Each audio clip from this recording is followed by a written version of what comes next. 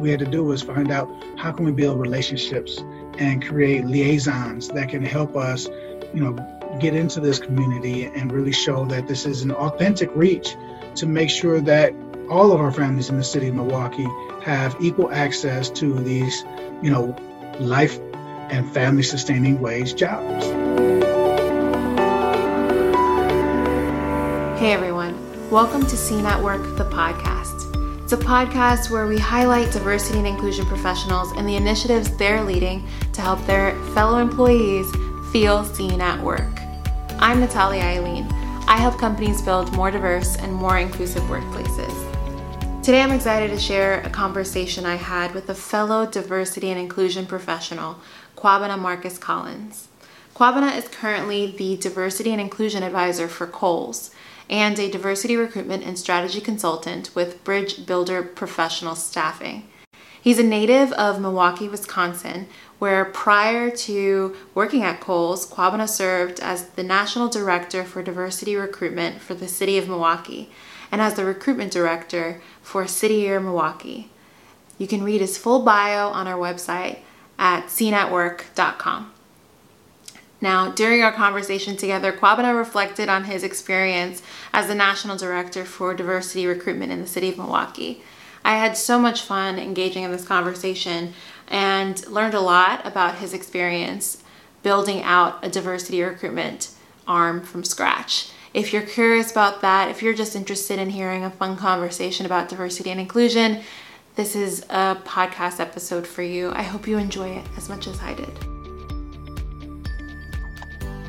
All right, we have Kwabena here. So excited to hear from him about his work. Kwabena, if you don't mind getting started with sharing a little bit about yourself, maybe what you're doing now, and then we can dig right into the initiative you wanted to share with us. Sounds good. So a little bit about my background. I've been in talent acquisition most of my career.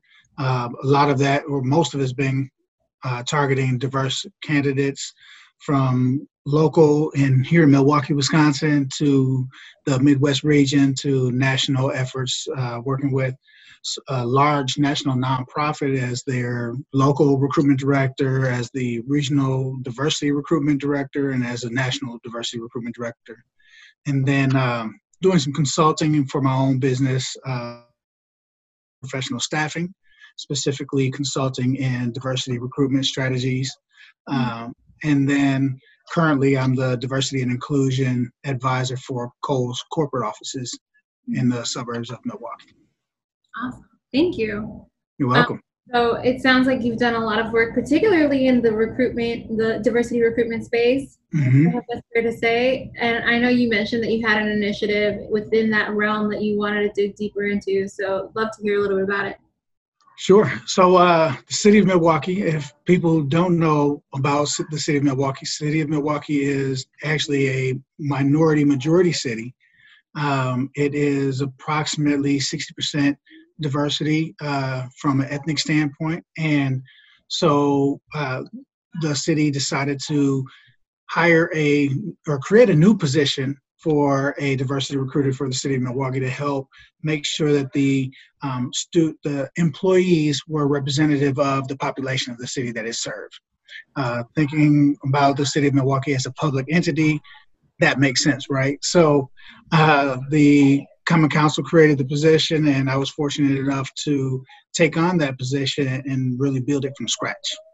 So go ahead. No, I was just going to say, and you're mentioning this as the role that you had previous to the one you have now, right? Correct. The one that I had previous to now.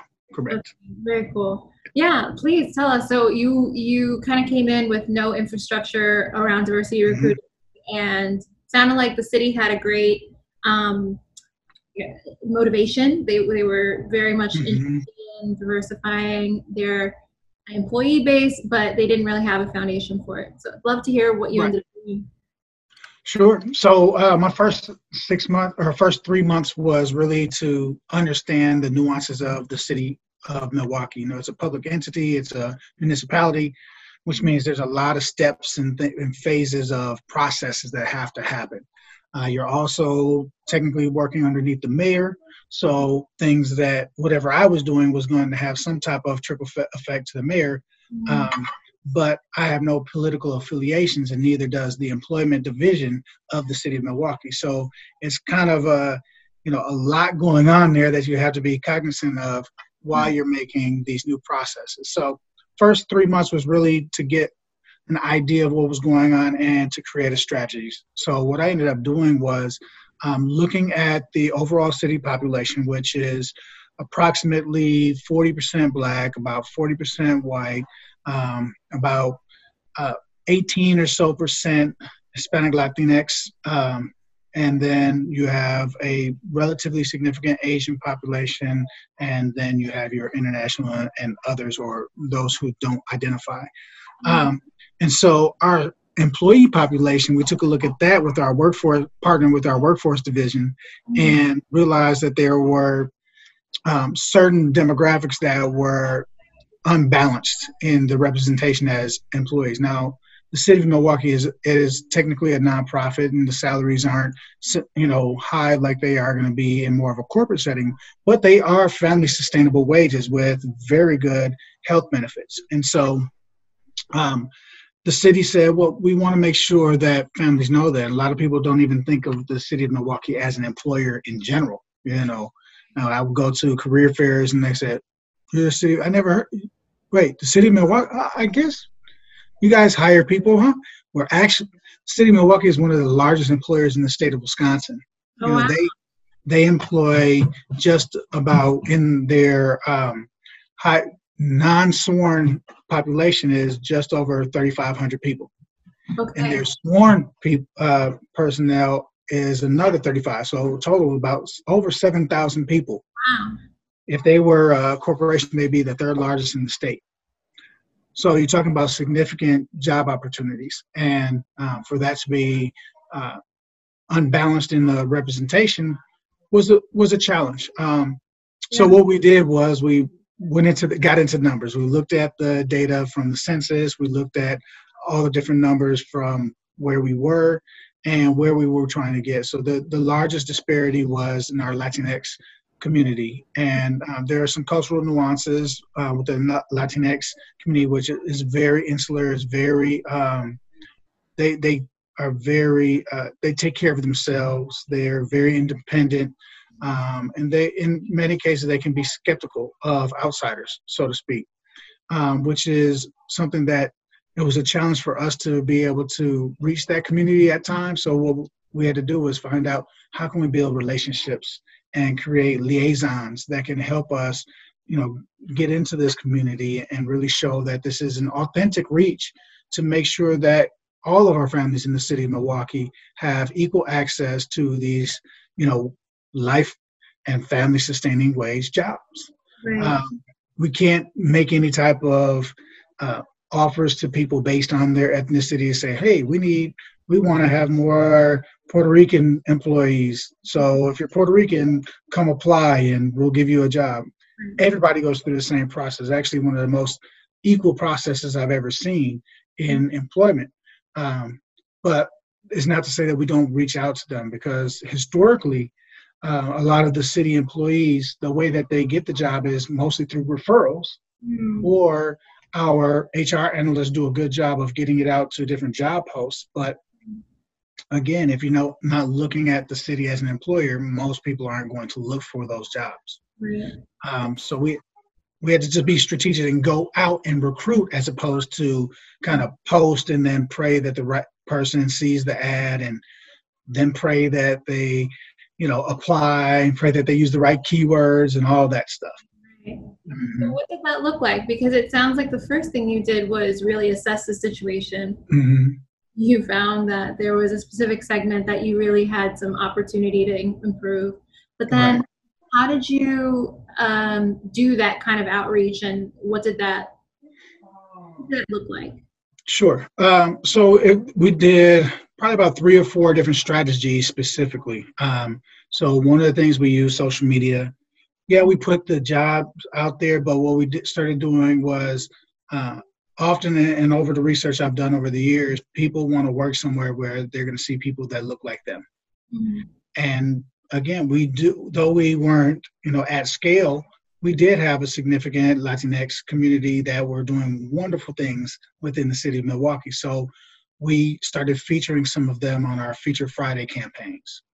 And so that was one of our social media tactics that we used to help um, spread the word. People, we tag the actual individual. Then their network started to comment and tag and share it with their friends and family. So it became a much larger reach of people that we were getting, and in the specific demographic, because they themselves were sharing it. So then it also had more validity and more value in that information. Excuse me. So we did that. We built some other community relationships with strategic partners. So there's a national organization called Prospanica, which also has a local chapter. It's formerly known as the Hispanic MBA, but they went through a branding change, and I want to say 2016. And so now they're Prospanica. And so we partnered with them and started doing some events with them, coordinating service events with them, kind of just really getting out there that, this is an employer that, not to the point I was watching one of your video blogs, especially in this time, we're talking about, investing in our people. And so this was a way to invest in our people. We have had an ERG, employee resource group, called Avanzando MKE, which means Advancing Milwaukee. And so we have two members from Avanzando are members of Prospanica, sponsored by the city of Milwaukee. So again, we're investing in our people so that they can continue to be engaged in the community and develop themselves professionally. And then we also did, more strategic, online Boolean searches, strategic, more of the headhunter type of recruitment that I personally did. And then we, again, built other smaller relationships with the collegiate levels to, get that brand out at the early stages of people's professional careers. That's great. Yeah. Thank you for laying that out. You're welcome. I couldn't help but think about was for you to make a case for any of this. Did you ever experience any pushback or any, maybe other than that, any challenges globally as you were working through this initiative? Sure. I mean, for the most part, I didn't receive a whole lot of pushback. People were excited for this. They were ready for it. They were excited for it. I mean, historically, you usually hear, how can you recruit to increase the Latinx community? That's, anti-racism.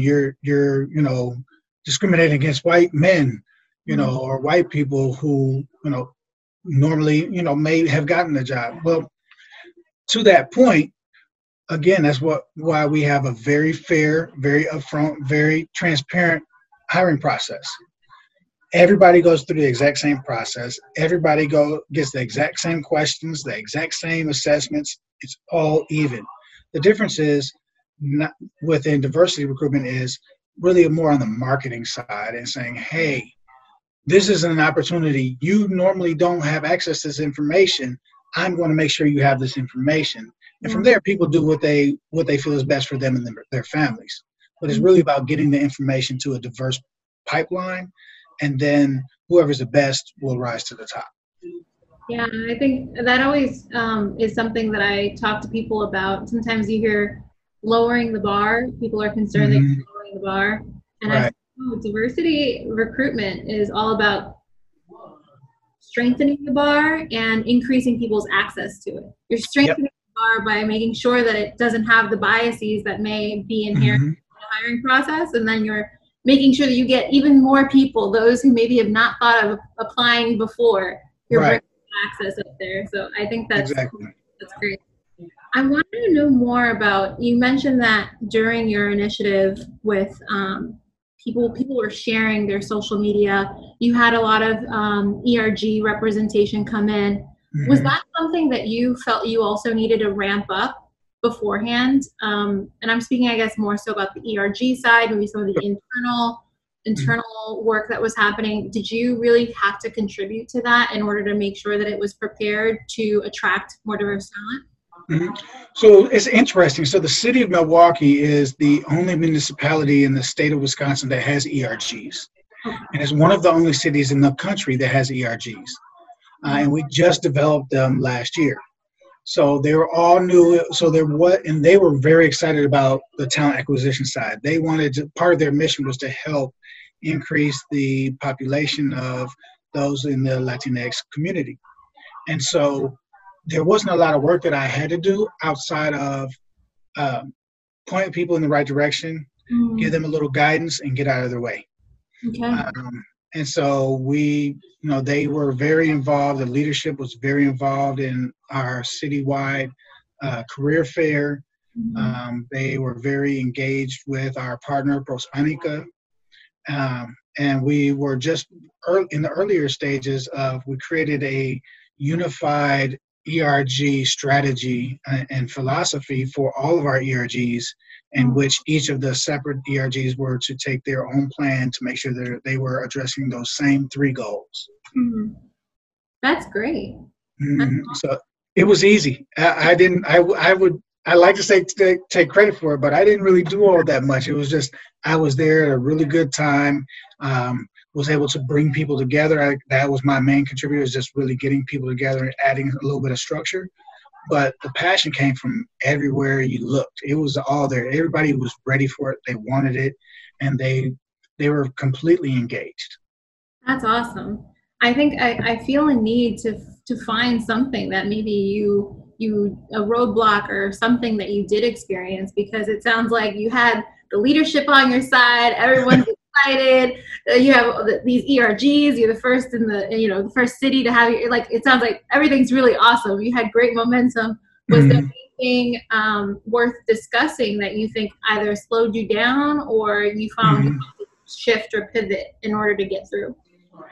I'd say that, for that, it was really, there was a financial strain for the amount of investment that we were able to put into that particular department of that initiative. The city of Milwaukee is a relatively large municipality. It's one of the largest 25 cities in the country, but our financials don't necessarily correlate with that size. And so, and we also lost some more money this year, which means less money for quote unquote new initiatives. And that was a challenge for us. Fortunately, we were able to kind of augment that with services. So we may support another organization through service and give them something in lieu of financial gain for them. And so we kind of did more of a bartering system, which for me, again, my background is in the nonprofit mostly, and I was used to bartering for things. I've done, thousands of workshops in the community over the years in lieu of financial support for these organizations. And so, and the other thing I guess would be, again, along the financial side is, there is a process. There was formerly no real budget for the diversity and inclusion. The budget was my position. There wasn't a budget necessarily for the operations outside of my salary. The good thing I will say, though, is our department was able to, and the city was able to find some money in year 2 to help build out some of those activities and make sure that we maintain some of those partnerships. And they found some monies where we needed to have them. We could have used more, obviously, but the city was very supportive. And though it was a challenge, we were able to make do with what we had. Okay. Well, I wish I had something more challenging for you, but it was a pretty ideal situation for me. When I left, it was a challenge leaving, because I love what I did, who I did it with, where I did it, and how I did it. There was really not much to really complain about for me. There was nothing for me to complain about. It was a great opportunity. That's amazing. I think the reason I ask is just so that people who are thinking about replicating your experience in any way, or who are kind of taking notes, how did he do it? They might also be running into different obstacles. But if not, well, there actually was one. I will say that my biggest challenge again with the whole initiative was, again, getting into the Latinx community, getting into the community and really being able to engage. That I never quite got to where I wanted to go.